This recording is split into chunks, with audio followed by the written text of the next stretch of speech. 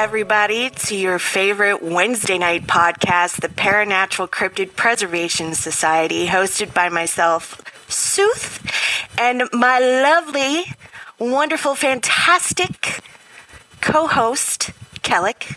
Say hello, Kellic. Hello. There she is, her beautiful self.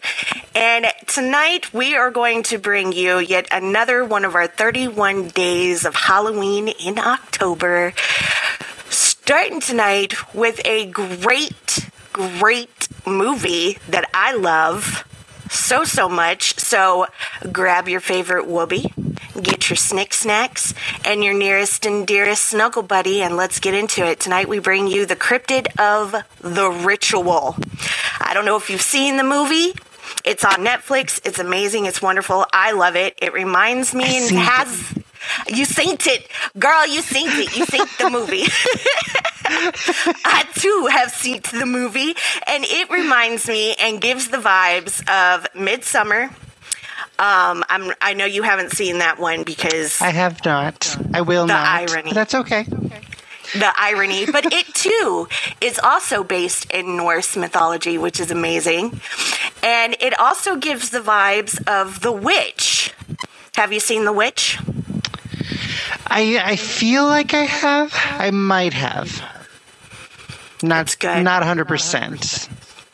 See, it's not gory, so I think you could get through it. It's definitely a slow burn, but I loved it. I enjoyed it. And I loved Midsummer, too. Another one that I really loved that this movie also gives me the vibes of is Hereditary. See, you like all of the horror. Yes, absolutely do. That's not a fair comparison because you're pretty unbiased to all of the horror movies. And I prefer if I'm going to watch a horror movie, it's got to be a creature feature. And it can't be like overly gory, but I'm okay with some like psychological freaking out. I can handle that. It's the beyond that where it starts getting into gruesome stuff I can't get into. Okay, so what do you consider a creature feature to be? Like Dracula and Swamp Thing? Okay, no. So The Ritual is absolutely a creature feature. Like that is like the hallmark of creature features. You know, you've got this monster that they kind of show you throughout the movie, but they don't give you a full good glimpse of it because they want the mystery there. I like that. I like that, like, you see the monster towards the end when it's all going to hell in a handbasket, and yeah, I like that. So you like the slow burn thrillers and psychological thrillers. I would say so. Yeah. The Ritual, because it's got that Norse mythology aspect to it, I really dig it. I can't get into the other ones just because I have a hard time with people doing bad things to other people. That's just it's a thing of mine. So for me, I like the creature features. But the creature on this one, as they have described it, is a Jotun, which, if anybody knows Norse mythology, I mean, we're talking like the old ones. The Jotuns were the originals. They were kind of like the primordial creatures. So they're kind of like the Titans in Greek mythology, to be honest. But let's give a little synopsis for those of us who have not seen the movie The Ritual of what it's about and how the Jotun plays into all of this. Now, before we get into all of this too far, just know that there may be some spoilers in this for those who have not seen the movie. So just FYI, heads up, there may be some spoilers. Yeah. So if you don't want the spoils and you want to see it for yourself and make your own judgments, you might want to skip this podcast and come back to it later. Good thinking, by the way. Good call. Just on that. wanted to shout that out. I don't like when people do that to me, so I just wanted to throw out that cautionary bit there. Good one. Good thinking. Okay, so the Netflix original horror movie, The Ritual, channeled some of the darker, more terrifying elements of Norse mythology through its introduction of a terrifying creature known as the Jotun. Now, this premiered in 2017. It was directed by David Bruckner, and it's based off of a book of the same name. I just learned that today. Yeah. I did not know that. Right? Pretty cool. I want to read the book now. Now that I know that there's a book about it, I want to read the book and see how the book and the movie compares, because I love books. I love reading. I eat books. So I have heard that this movie is one of the rare cases where the movie itself is actually better than the book, or so I've heard. I can't say that. I can't say that because I haven't read the book, so I can't make the comparison. Fair. But I'll take everybody Valid else's point. opinion and be like, okay, then it must be like spot on and really, really good. But the whole premise to the movie is that a group of friends, strained friendship, okay, they're coming back together, and they're going on a hike in memoriam of a friend who was unalived. Okay? And apparently this is something that they would all do together regularly. And this time they're doing it in memoriam of their friend. And it's a portrayal of the strained group of friends' increasingly frayed decision makings. And it is a slow burn terror. And it has an interesting story if you haven't seen it yet, but the story is really good. And the way that they portray the flashbacks to tell how this friend was unalived and how it happened and how it has put this strain on everybody and the friendship is played out really, really well throughout the movie, because you're getting bits and pieces of it, and then the whole thing comes together at the end, towards the end of the movie, where the Jotun basically reveals itself, right? And during the movie, you're only getting, as Kellica said, you're only getting bits and pieces of what this cryptid looks like, what this Jotun looks like, which is being portrayed as a child of Loki. Now, I will say that Jotuns in general, I probably wouldn't categorize as a cryptid. However, we'll get into this later, but we have found a cryptid it's very close, and it's quite frankly terrifying. Like I would put it up with Wendy Boy.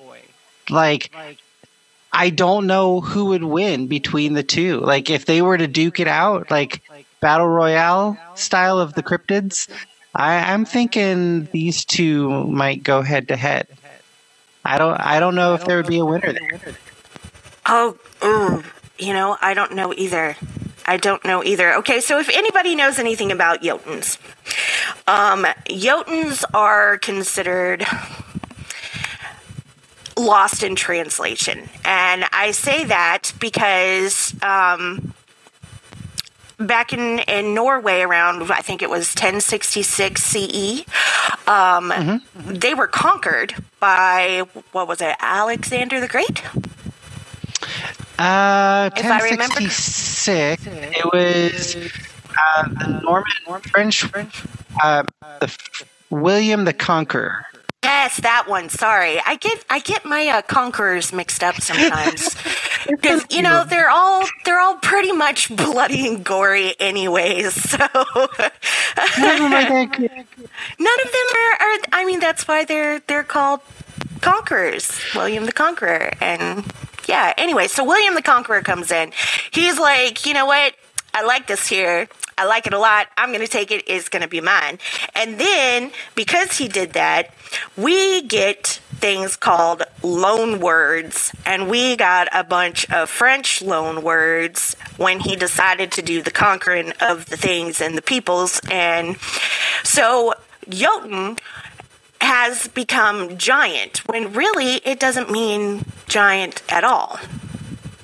Right. It's actually Proto-Germanic for etunas, devourer. The devourers. I like that so much more than giant, and it's so much more ominous. You know what I mean?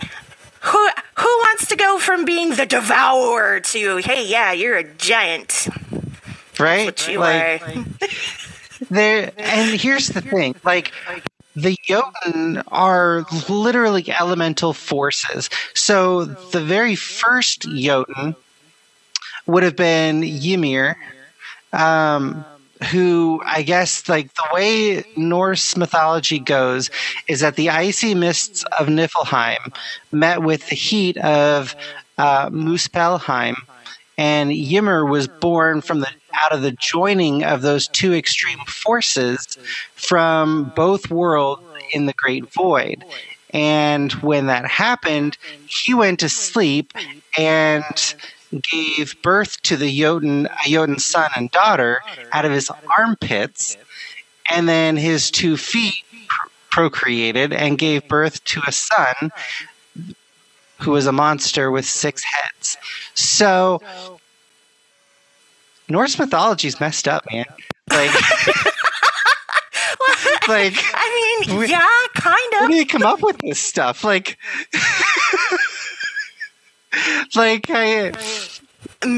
feet. You can't make this stuff up. How does that even happen? Right? Birth out of your armpits?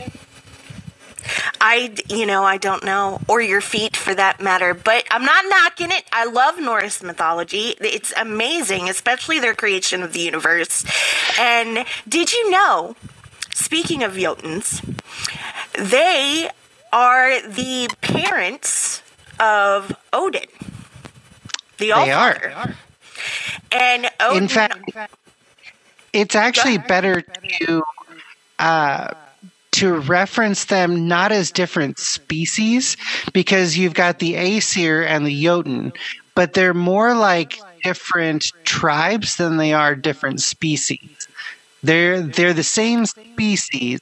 And when you think of the Jotuns, you think of giants, which obviously we've already tackled that one, the language translation difference, and these, loan words.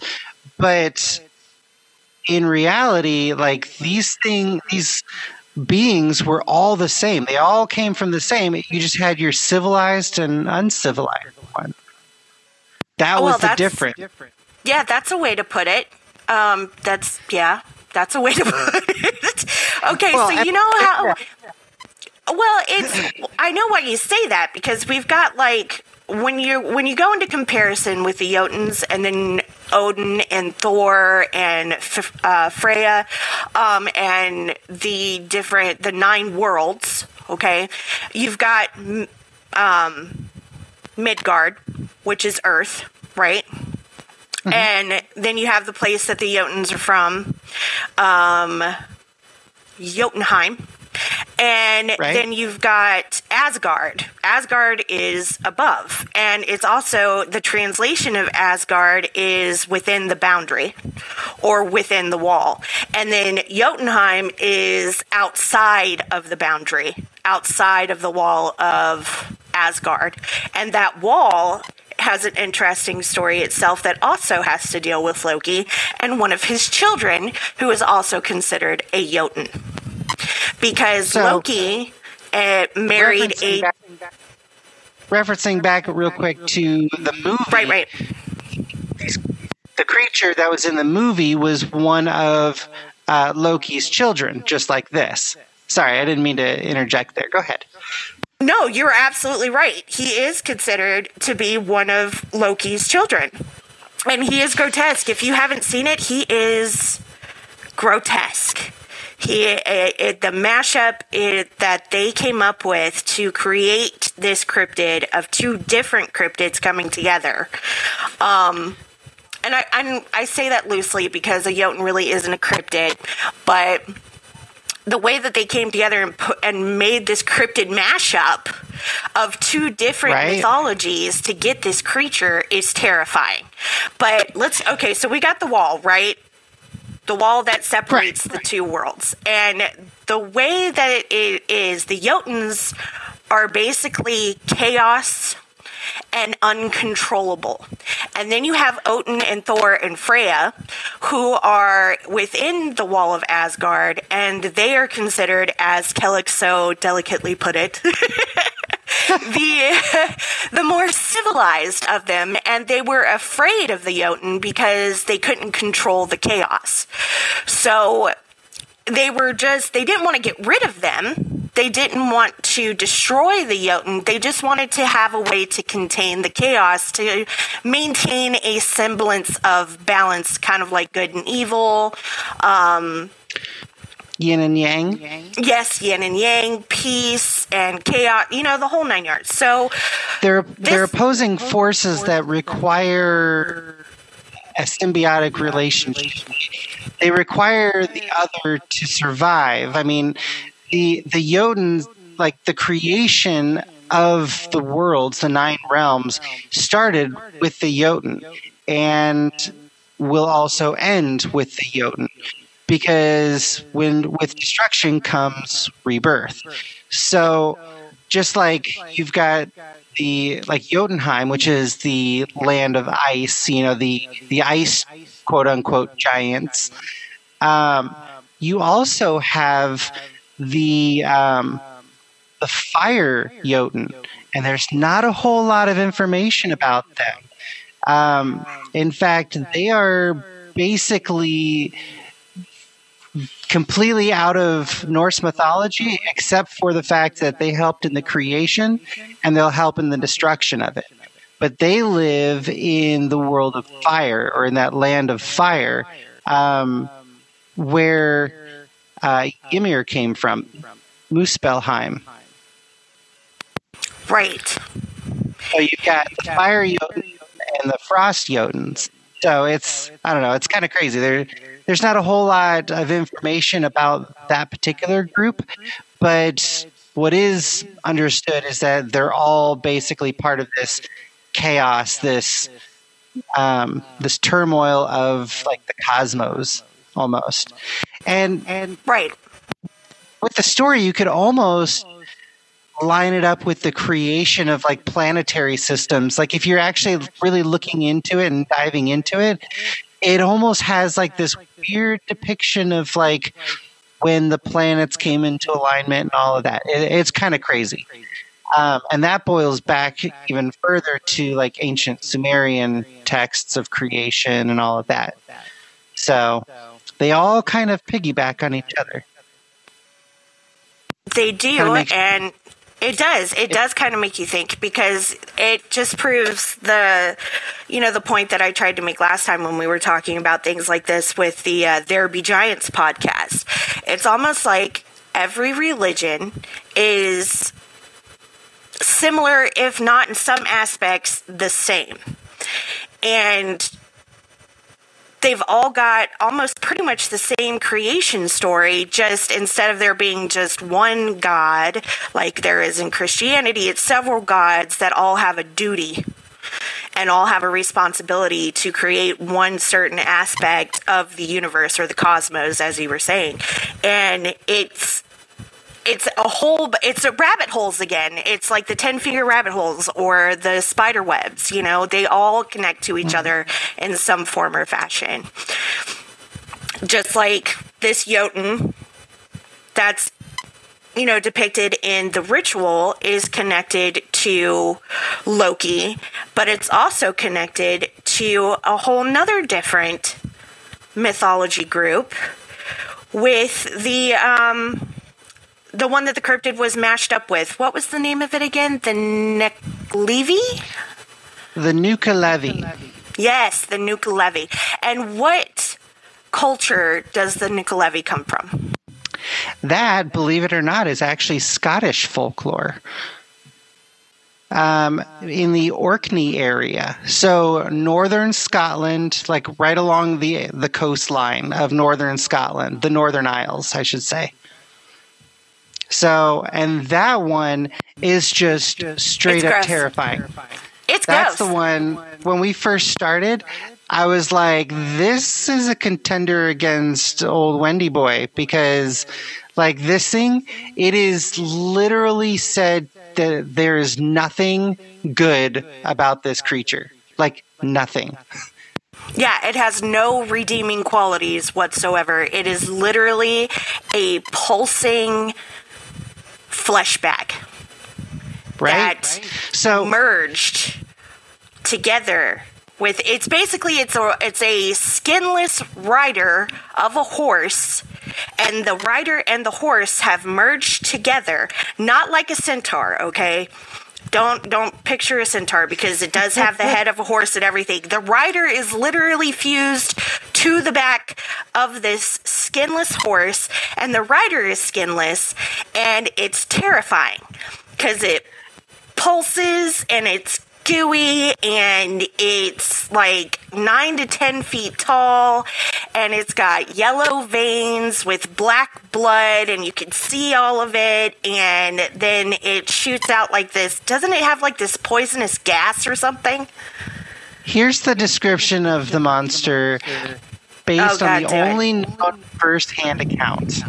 Do it. Tell them, because it's gross, y'all. It's gross. Just prepare yourself. It's nasty. According to Tomas, the Nuka-Levi has a man's torso attached to the horse's back as if it were the rider. The torso has no legs, but its arms can reach the ground from its position atop the equine body, the legs of which have fin-like appendages. The torso has a large head, possibly as much as 3 feet in diameter, that rolls back and forth. The monster, described by Tomas, has 2 heads. The equine head has an enormous gaping mouth that exudes a pungent toxic vapor and a single giant eye like a burning red flame. A particularly gruesome detail is that the Nuka-Levi has no skin. Black blood courses through its yellow veins, and the pale sinew and powerful muscles are visible as a pulsating mass. So, yeah. So gross. So it's gross. That is disgusting. I will tell you right now, if I ran into something like that in the woods while I was hiking in the middle of nowhere, oh my God. Honey, no. I'm out. Bye. Deuces. I'm gone. See you later. And I'm dropping my pack too, because it's just gonna weigh me down. I'm already gonna have trouble running because I'm old and I got like some crickety knees and stuff. So I'm just gonna drop everything and just take off. And you can't even hide in the trees. Your saving grace will be fresh water, because this creature is actually, believe it or not, a sea creature, and it is held back during the summer months by a Mither of the Sea, which is an ancient deity, and it's apparently the only thing able to control this creature. Now, this creature is kind of like the Selkies in a way, but I guess in the wintertime, Mither of the Sea loses her power over it, and the creature comes to land. Now, as it comes to land, the only thing that can stop it is fresh water. So creeks, streams, rivers, lakes, you name it. That's your saving grace. So, but this thing is, the name literally translates to Devil of the Sea. So, find a creek and stay there. Just wade out into the middle of the creek and stay there, okay? Just stay right in the middle and just pray that you don't die of hypothermia. Because I'll take hypothermia over whatever that pulsing flesh bag is going to do to me. And if you've seen the ritual, it's pretty bad because this is what they've melded with this Jotun. Okay, so they just kind of put these two terrifying things together. One that's just this chaotic, I'm not even neutral, I'm here to take you back to primordial days, with this flesh bag of yuck that's just like, and I'm here to kill you with poisonous vapor or trample you to death. Ta-da! Now,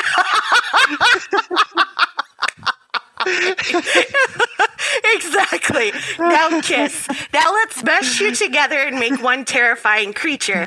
And in the ritual, this terrifying creature will, like, the way it does it, it's almost like it opens its maw, which is on its chest, by the way. And it has human hands that comes out of this fleshy, fur-covered, ginormous elk-looking creature, and it kind of just caresses your face, and it's just like, here, I'm going to hypnotize you, and I'm going to show you all of the bad things and the worst things of your nightmares that you're running from. It's got, like, Loki powers and, like, illusion and stuff like that. It's really freaking creepy. Yeah, and then, as you're, like, trapped in this illusion that this thing has, it picks you up by your head, and you're just like this rag doll that's just kind of flung around as it's walking, and it just finds a tree, and it's just like, oh, this is a good place right here. I haven't put any human ornaments on this one, so here you go, and you're impaled. Blip. This forest is like the curio cabinet of this Jotun. Yeah. I'll put you here, and I'll put you over here. This is good. This is good. This is, look at my home. Look at the things. I did this. It's so like, terrifying. have you seen that meme of Will Smith on the red carpet with Jada, and Jada's sitting there she's all pretty in her lovely gown, taking pictures, and he's right beside her with his hands out like, ta-da, Vanna White in it. Right. That's this Jotun. Ta-da! Look what I made. Look what I have. I have so many. Come, let me show you my forest of gruesome ornaments. Ta-da! You know what I mean? It's so terrifying. It's like, it is terrifying. It's like a little 5-year-old going, look what I made. Look what I drew, Mom. Isn't it pretty? No, it's not. It's terrifying. This is terrifying. And all of its malicious glory. So, yeah, that's how they came up with this horrible cryptid, the Jotun, for the ritual. Do we want to hear this first-hand account, like the complete story of what this Tomas saw? Do we want to hear that? I kind of do, because I want to know how he got close enough to this pulsing flesh bag to figure out that, and lived. Right? Lived to tell the tale, did not become a human ornament. All right. So, late one night, and no doubt after a few shandies, an islander called Tomas was walking home by the light of a bright moon. He reached a section of the path with the sea on one side of him and a little freshwater loch on the other when he suddenly stopped in his tracks. Something was moving towards him up ahead. Thomas thought it was somebody on horseback, but as it got closer, he started to realize it was far, far too big. Whatever it was, he had that cold dread down his back that told him it wasn't good. But with water on both sides of him, Tomas had nowhere to go but backwards, and there was no chance he was turning his back to this monster. He stood his ground and said a little prayer as he began to make out the horrible figure of the Nuka-Levi before him. It was a strange hybrid of man and horse, seemingly fused together. The head of the man was enormous, with a mouth sticking out like the snout of a pig. It had arms so long it could reach the ground without even bending over. The wide mouth on the horse's head was sneering at him while steam belched out of it. Its single red eye stared right into him like fire. That wasn't the worst part, though. The terrifying Nuka-Levi wasn't just hairless, but completely skinless as well. Tomas watched as the red raw flesh writhed as if this creature had been turned inside out. Even in the dim moonlight, he could make out the black blood pumping through its veins. Tomas's eyes kept moving over the beast, stuck fast with fear as it steadily walked towards him. The head of the human-esque part of the monster was rolling around like it was going to fall off at any moment. The cold dread down his back had turned to pure ice, and Tomas was shaking like a leaf. The only thing he knew was that the Nuka-Levi couldn't stand fresh water, so he forced his legs back towards the lock. As Tomas stood awaiting his fate, the horse's head lowered down in line with his. Its vast jaws opened up like a terrifying yawn, and a hot stench filled his nose. Huge arms swung down to grab the terrified man, but he instinctively stepped back into the lock, splashing one of the horse's legs. The beast let out a horrible thundering snout as it stepped away from the water. The swooping hands just missed dragging Tomas with them. He saw his chance, darting past and with fear serving like a rocket up his backside. Tomas legged it along the edge of the lock. He knew there was a little river ahead, and if he could make it that far, then the Nuka-Levi wouldn't dare follow. But he wasn't there yet, and the monster was hot on his heels. He could hear snorting and roaring behind him like a storm on his tail. Just as he reached the river, he felt more than saw the long swinging arms coming for him, and he dove right into the water. Wading to the other side, Tomas looked back to the Nuka-Levi screeching on the other bank. As he panted for breath, he saw the only thing he had lost was his bonnet hanging from those enormous arms.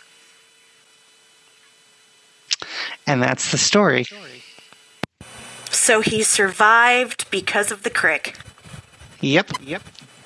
That's what happened. Man, that's exactly what I would do. That is Thank you, Tomas, because that is exactly what I would do. I drop everything and now we know and how run. to be the Nuka-Levi. Right? Okay, so here's my question. In the ritual, I think the guy's name was Michael. He was the last guy. He survived. He lived.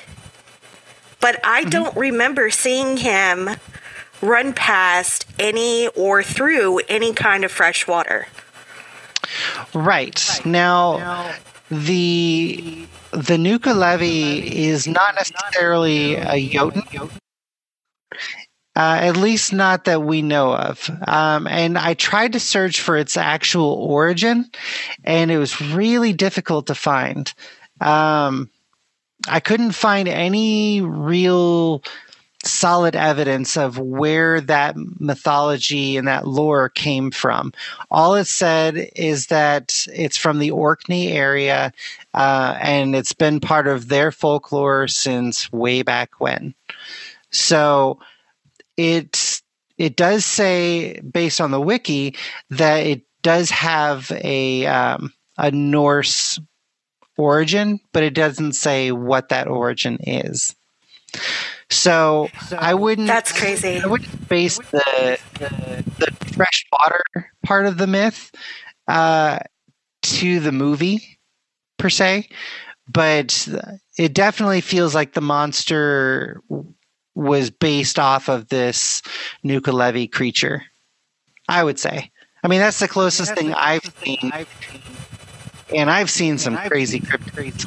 Well, not personally, but I've yes, we have researched quite a few crazy cryptids. Me neither. I mean, we've seen some pretty gross ones. We've seen some ones that are crazy and gross.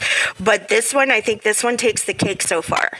Because it is fleshy and nasty and oozy and gross.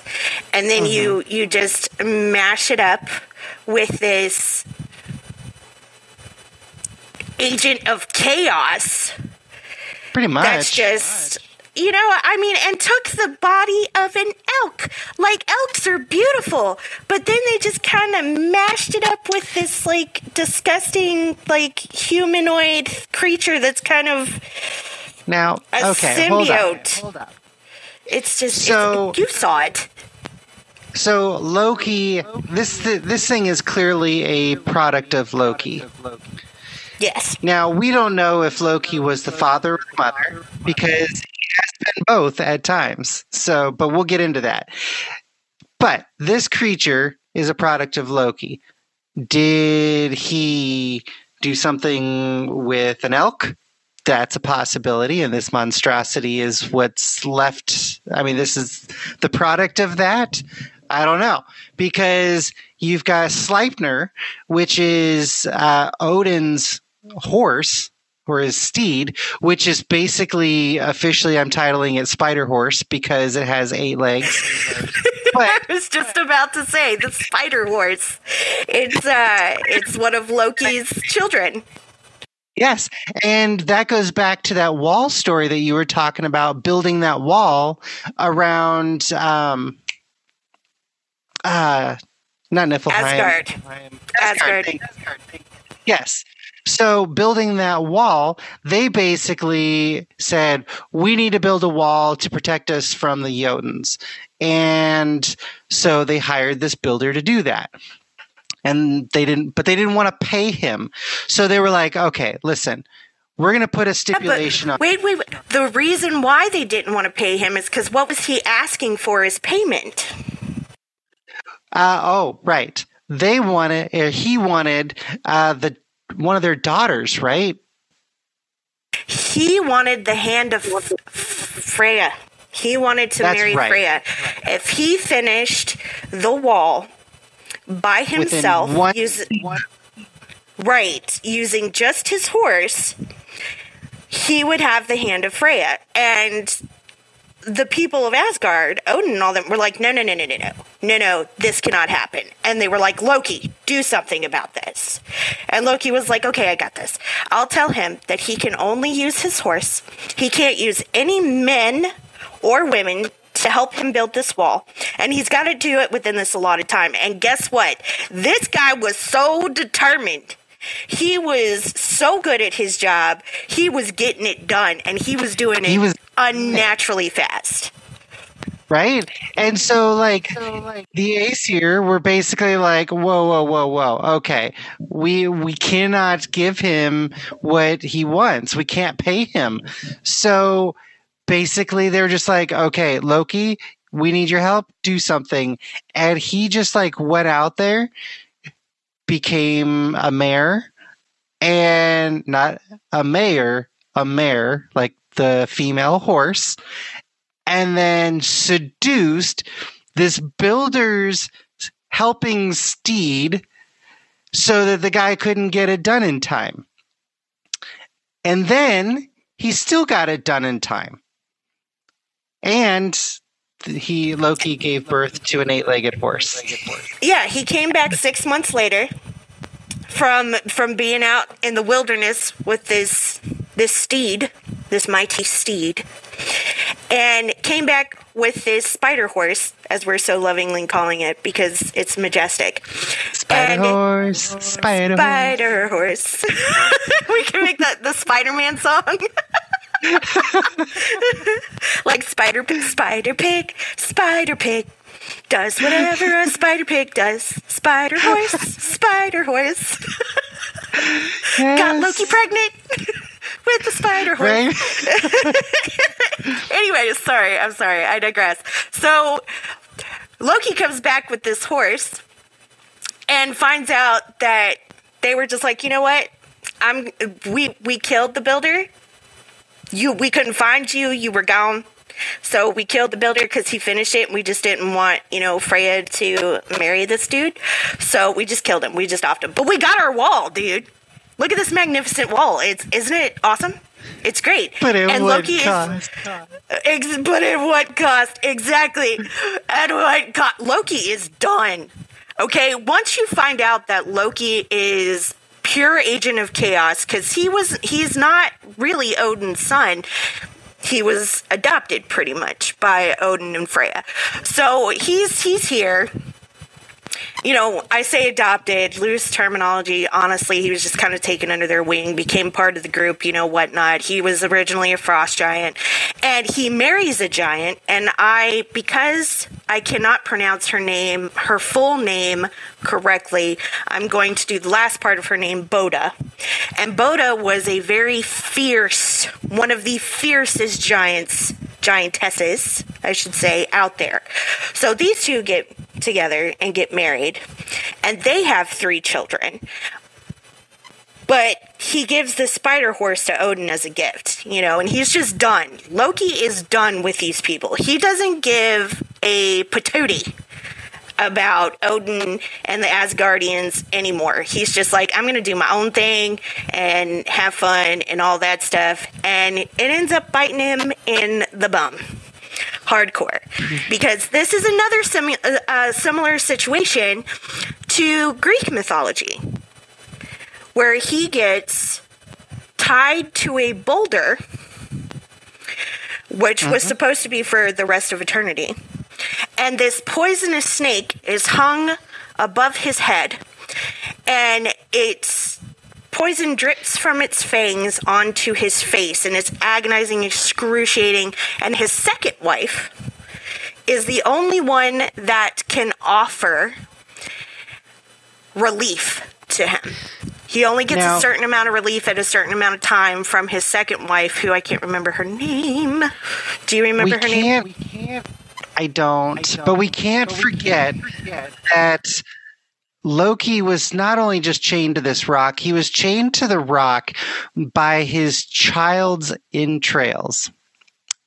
You can't leave that part out. That's brutal. That's brutal. These were the 2 children of the second wife, I believe. Valier and... oh gosh, I can't remember the second guy's name. I'm so sorry. I'm having a complete brain fart. But they were 2, and Valnir was turned into a raging werewolf type creature that ended up killing his brother. And then Odin used the entrails of said brother to tie Loki to the boulder.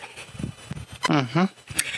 And they were basically, you don't get much on these 2, just that this is what happens, and they were basically meant to pay for the sins of their father. Right. Like, could you imagine? You're living your life, you're good.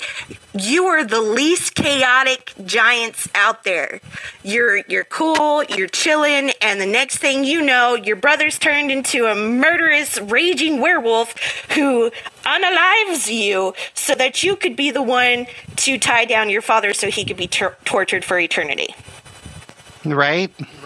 What? And it was all because Odin couldn't get his son back, Boulder. Now, so the Jotun, not all of them were bad necessarily, though. So clearly Odin has some grief about the Jotuns. He does not like them. He basically, he wants to wipe them out. And he almost did. So apparently there were several Jotun of importance that they weren't bad. So Aegir and his wife Ran were 2 Jotun that lived in the halls underneath the ocean. And they used to put on great feasts for the gods. And, even Thor would come to this place underneath the ocean, spend the night there, and then go fishing with Aegir the next morning. So they were kind of like buddies until Thor killed him. But that's, And then Mimir was another Jotun that was actually very, very wise. And they think that he got his wisdom from the well that was on his land, because at the bottom of this well were the roots of the world tree, Yggdrasil. And that, if anybody knows about, Norse mythology, Odin hung himself, or basically speared himself, to the roots of the great tree down by the waters to basically self-sacrifice and gain the power and the knowledge of ancient runes or rune magic.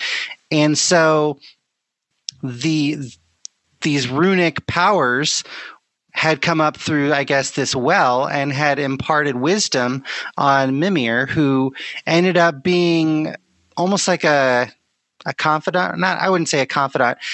Somebody who, gives wise advice to rulers. I can't think of that word at the moment, but an advisor. Thank you. An advisor. You're welcome.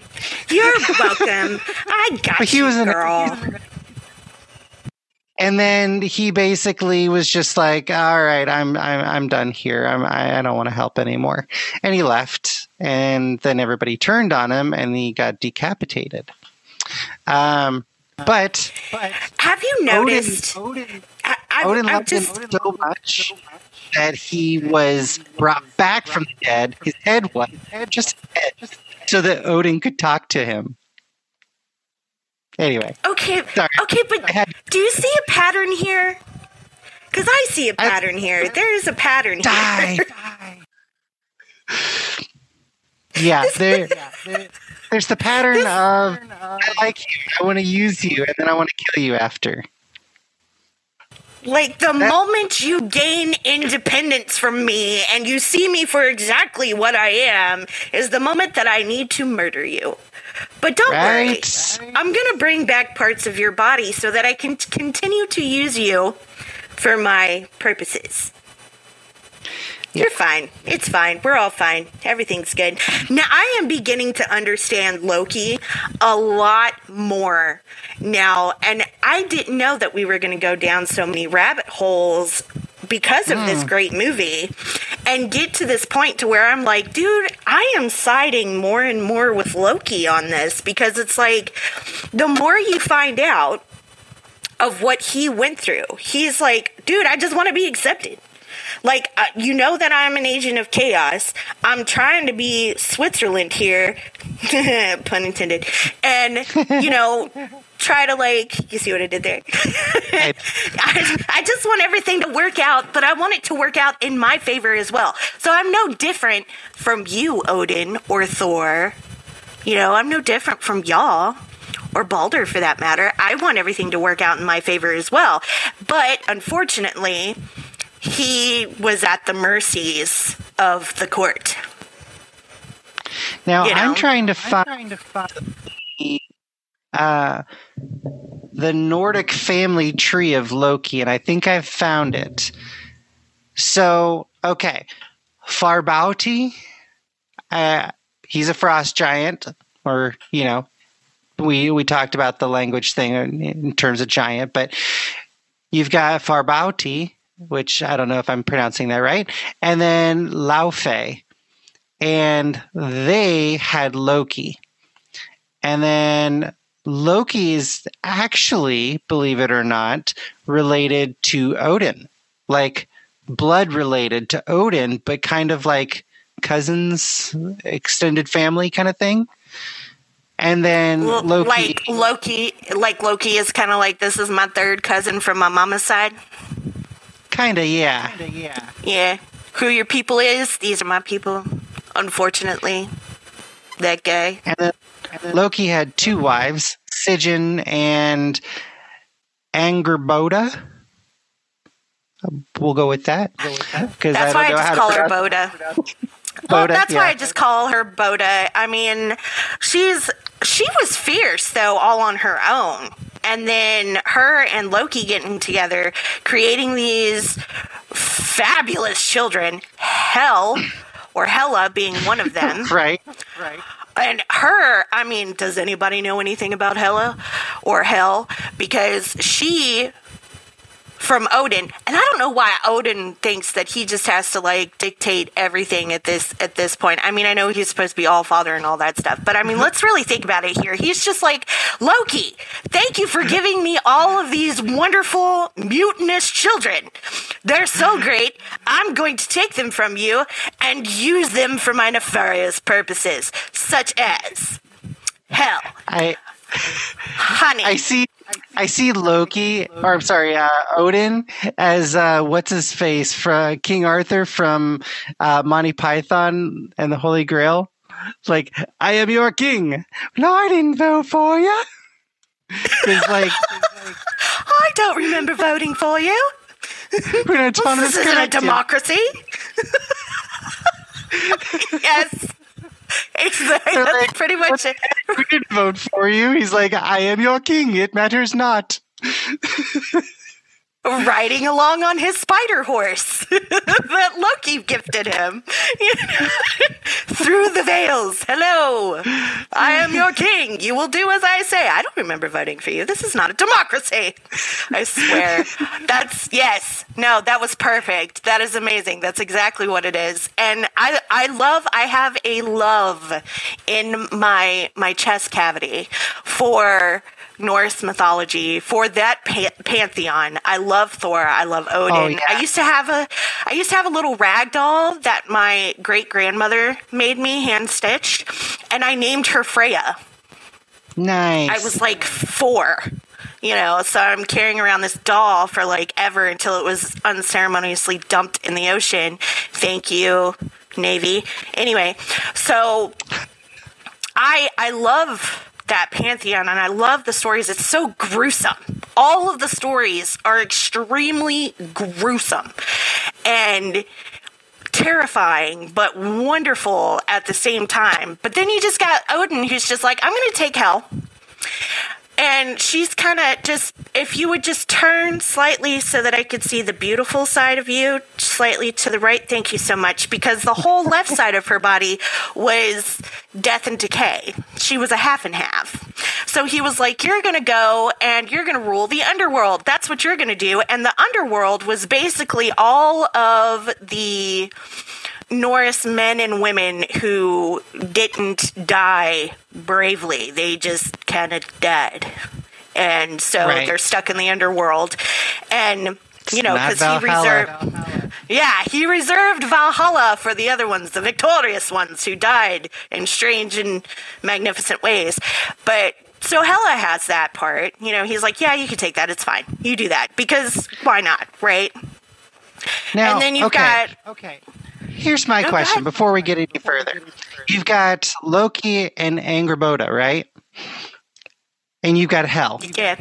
And the other children, the Jormungandr, the world serpent, and Fenrir, the giant wolf. But then on the other side, you've got Sigyn, right? He's Loki's other wife. She's the goddess of loyalty and submission. And they produce Nari and Narvi, who they were supposed to both be like really beautiful and like really kind, good people. And then they're the ones that ended up paying for their father's sin, like by being killed and using their entrails to chain Loki up and all that. So right, sins paying for the sins of the father. Right. And then you've got Holly, who is a mortal, and Loki and Holly got together and they had Shago, who is the demigoddess of chaos and wit.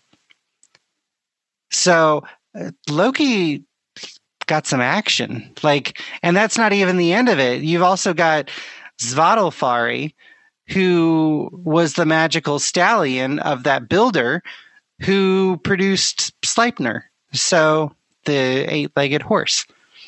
So that wasn't a marriage, of course, but Loki got some play. Okay, that's all we're gonna say. He got some. It's big D energy. That's what we like to call that. That's that big D energy. I'm trying to keep this as kid-friendly as possible, so I'm not going to, continue with that statement. But Loki got some action. He got some play, and I think it had a lot to do with his shape-shifting abilities. But can we please talk about how his children are so varied in all of their chaotic, beautiful mastery of these natural gifts. They're literally forces of nature, and that's why Odin and all of them are scared of them and scared of the Jotun, because he was literally out there just running off willy-nilly. Okay, there was no safety on that gun, if you know what I'm talking about. And he was just creating all of these masterpieces that nobody could control. And Odin's just over there I gotta do something about this. What do? I'll give them jobs. That's what I'll do.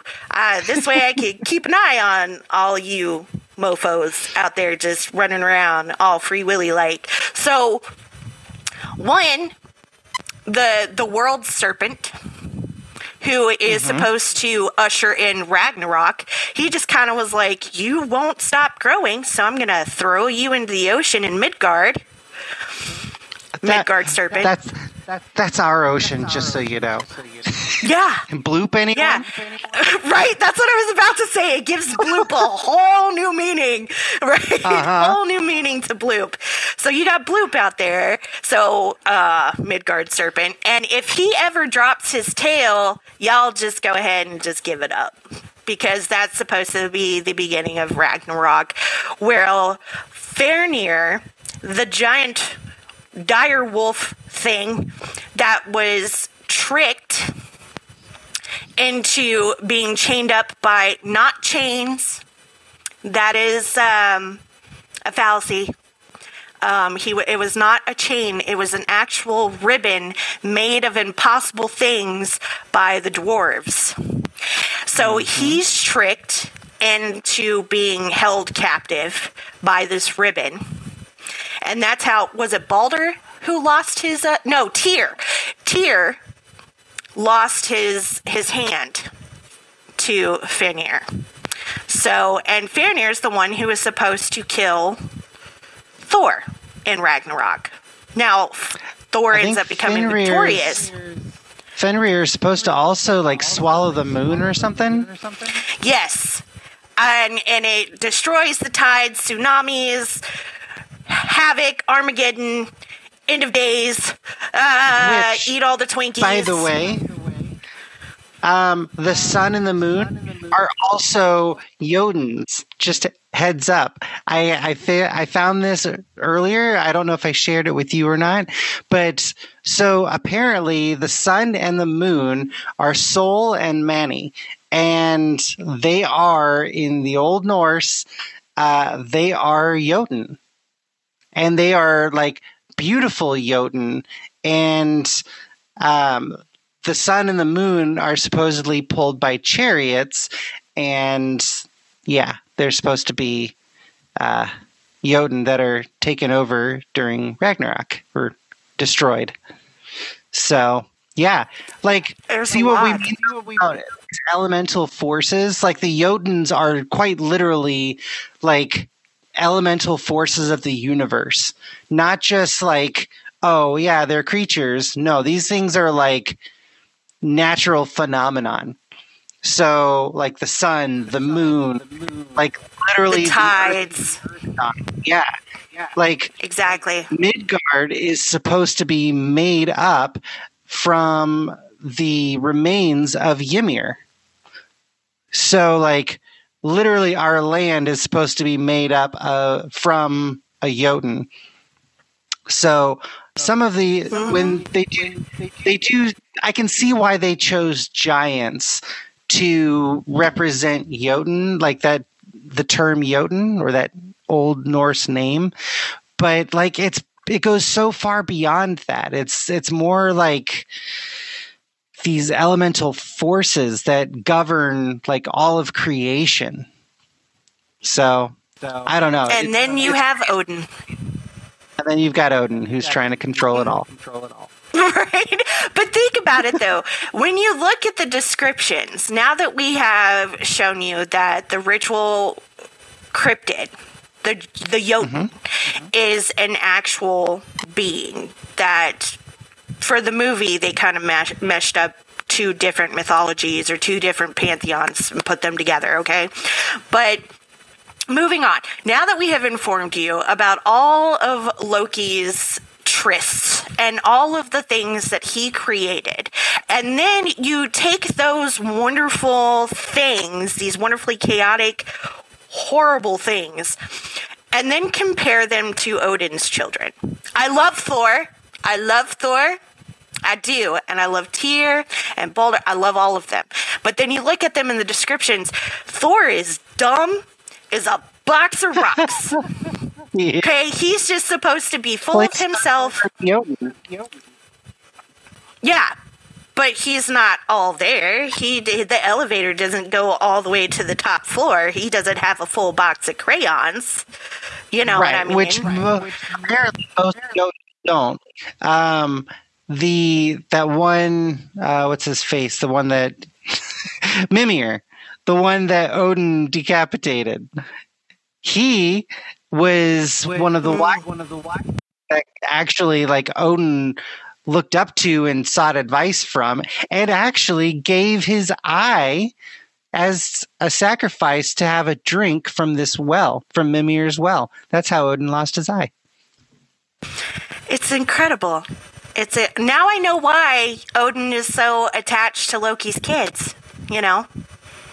Yeah. They can actually, they do stuff. There's a relation. We have so many comments. We comments. We should probably listen to these. Let's listen to these comments real quick. Yeah. All right, let's do it. I am a little late, just a few minutes. But hi, girls. Hi, ladies. How y'all doing? Hi, Miss Tina. Y'all gonna be proud of me? Well, kind of. I have M&Ms. We're not gonna talk about it. But, however, I killed a big spider today. I'm pretty proud of myself. You conquered a fear. When I tell you that thing was huge. I killed that thing. I killed it. Good for you. I killed it for a citizen. I was helping this lady get her bags and put them into her other bags that were really big. And there was a big old spider just crawled out, and I heard her like, there's a spider. And when I tell you I shook that thing out and stomped on it, I jumped on it. I kicked it. I called it a whole bunch of names. I said, I hope you spilled milk on your bed. I was just pop. You would have thought I did the two-step. You would have thought I did electric slide on him. Not milk on the bed, no. Assault with a deadly Tina. Okay, moving on. That was great, Tina. I'm so glad you conquered a fear today to save a citizen. That is amazing. I'm very proud of you. Just an audio that I've used on TikTok is like, your horrors may be beyond my comprehension, but they are not beyond my insatiable lust. Come here and kiss me, you unholy abomination. Oh, God. Exactly. That's exactly it. Yes. Nail, head, done. You got it. And that's how Loki's Spider horse does whatever a spider horse does. Oh no, that's gonna have to be added to the merch. I can see it now. I just want everyone to win, especially if it's me. Probably Loki at some point. Yeah. No doubt. Unfortunately, Loki, I guess, has the last laugh on the whole, cosmology of Norse mythology. Agreed. So. He really does. I didn't vote for you. Help, I'm being repressed. Exactly. Now we see the violence inherited in this. I love that movie so much. And I love their little, it really is that their little homemade commercials that go with it. The whole, I want spam and eggs, but with no spam and no eggs. So you want spam and eggs with no eggs and no spam? That's not what I said. Oh my goodness. And that was a song too. Okay, moving on.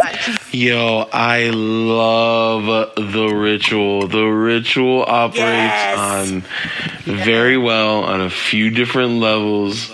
Exterior and interior horror. It's very well paced. It's well shot. It's well casted. And the monster is one of the most creative and well presented monsters ever. Right? Agreed. I totally agree. If more horror movies were made like The Ritual, I'd probably watch more of them. But no. I just... See, that's why I keep telling you need to watch Hereditary, but you can't get past the gruesome. If there's not a lot of gruesome parts in Hereditary, I think there would probably be maybe 3 scenes where you would have to close your eyes, girl. But other than that, it's a lot like The Ritual. Slow burn. I tried to turn it off, so probably so good though, so good. And Midsummer, I have watched Midsummer like 7 times. Another really good one that like completely scrambles your noodle, but there's no way you'll be able to watch it. I'm sure Big Red has seen it. Mother. Anybody here seen Mother? Holy crap balls, Batman. Nope. Mother is amazing. I cried through that movie. It was so incredible. That's to not get the to one Valhalla, with you just have to die in battle. So if I like start choking, can I just like throw a punch to the person closest to me? Does that count? Or do I have to actually like an actual battle? I think you'll actually have to like die by the sword. in a diabolical, very horrific, painful death to get into Valhalla. But look here, Hel is amazing because she sails with Loki, her father, during Ragnarok with her army of the undead. So you end up becoming a part of an army anyways. Yeah, end of the world. Yeah. Apocalypse. No big deal. Yeah. The last laugh. They get to go up there and destroy Asgard. They take down that wall anyway. I mean, I'm just saying. The story of Loki and his children and his children's children and all his wives and how he sired all these crazy mutant beasts is really interesting and confusing, but Neil Gaiman does a great job of it in his new Norse mythology book, and I have both of the graphic novels, and it's really good. And you realize, like, Loki is, like, the central catalyst to the Norse pantheon, without whom these other major gods, Thor and Hela and Odin himself, wouldn't be as great as they are if they didn't have to react against Loki's constant meddling. He meddles in a way where he'll cost lives and fortunes and kingdoms and all that shit, but he always ends up losing, and then losing in a way where somebody else is made greater. They actually present that very well in the Marvel universe as well. And that's why we say, like, if they've got this like symbiotic relationship where like they need each other's like craziness and balance to, keep things going, keep this engine going until, the day of Ragnarok. So like they're opposing forces, but one can't live without the other. So I don't know. It's true. No, it's true. Go ahead. I just find it interesting how there's that theme of yin and yang with, all these different cultures. You have to have one to have the other. Like, you can't know what goodness is unless you have evil, but at the same time, it's like you can't have evil without good. Like, there has to be a balance there between the two. Exactly. And they're all conniving.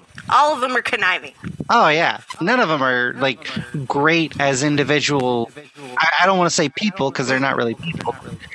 As individuals, they're not that great. They're all quite bad. Conniving, stabbing people. Oh, yeah. Asgard is on Game of Thrones up there.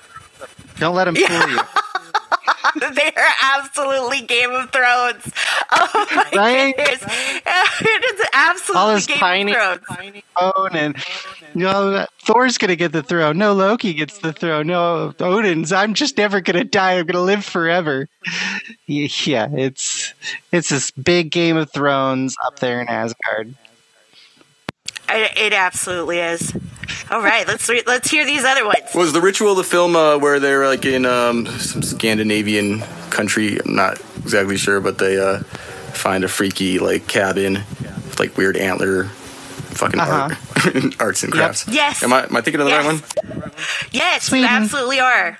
It's Sweden, and you are thinking about, that's exactly it. That is the movie we are talking about, The Ritual, and the freaky monster that, or the cryptid, the Jotun, that comes out and terrifies and everyone and burns down things and eats people and then decorates the forest with their bodies. It's awesome.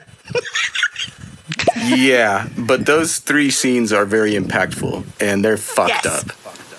Just a few seconds, but once you really let your eyes adjust, you'll be like, oh, fuck, that's sick.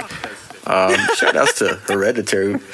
Man, yes. I like me an A24 film, period, but that film really has reinvigorated horror as far as I'm concerned. Yes. Shout outs to you ladies, fucking the Paranatural Cryptid Preservation Society. Heck yeah. Thank you. Thank you so much. I really appreciate it. And if you want to listen to the rest of our podcasts, you can find us on Spotify, and you can also find us on Apple Podcasts and iHeartRadio, and we've got so many podcasts already out there, so you should definitely check those out for sure. If you enjoy this one, you'll enjoy the rest of those for real. We've got our solo link up above. You can click on it. That'll take you to all the different platforms that we're on, along with the social media and Discord.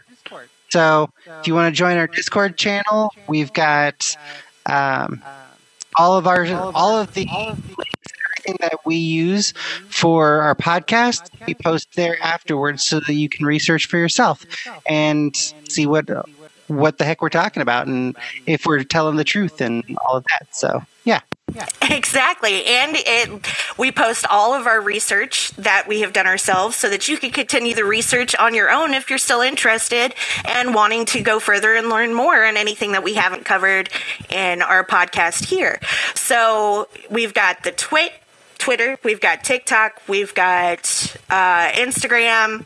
We are pretty much everywhere. We are everywhere. You can't miss us. And soon, announcement, we are going to be on Google and Amazon Music as well. So you will literally be able to find us everywhere. Everywhere. You can't get away from us.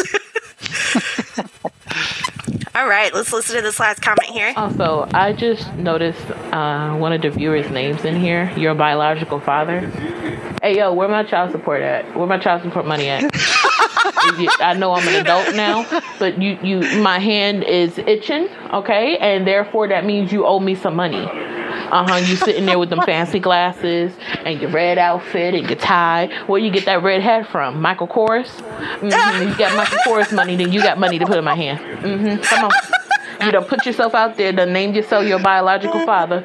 Come on, give me my money. Give me my money. Thank you. Here, my hand is open. It's empty and you need to fill it with money. Give me. Tina has turned into no Rihanna. more M&Ms. That's enough for tonight. Yeah, no more M&Ms for you, girl. No more M&Ms for you. No more. She's over here turning into Rihanna, asking random people, look here. Okay. Thank y'all so much for joining us tonight for The Ritual. It was amazing. We have gone down so many rabbit holes and spider webs, and it was incredible and fascinating to find out how this cryptid was made and how it has roots in so many different cultures. So thank you so much for joining us tonight. We are here every Wednesday night for our Paranatural Cryptid Preservation Society and doing a new cryptid for you every Wednesday. And next Wednesday, we will have another horror movie cryptid for your viewing pleasure. We're also here on Fridays Fridays. And every Friday this month, we're going to be reading No Sleep and Creepypasta stories theatrically for our 31 days of Halloween for October. So join us if you would like to hear that on Friday nights at 8 o'clock or, Kellic? Wednesday or 9 p.m. Central or Eastern time. I'm sorry. That's right. Right there. So again, thank you for your participation. Thank you for your comments. Thank you for sticking around and listening to our goofy selves go down all of the history and all of the wonderful pantheons that we discover each and every week. We really enjoy having y'all here with us, and thank you so much. You're awesome. So, what do we always say, ladies and gentlemen, and babies, and everyone in between? Grab your salt, check under the bed, and make sure you look out for the boogeyman. Have a great night, everyone, and we will see you Friday. Take care, everyone.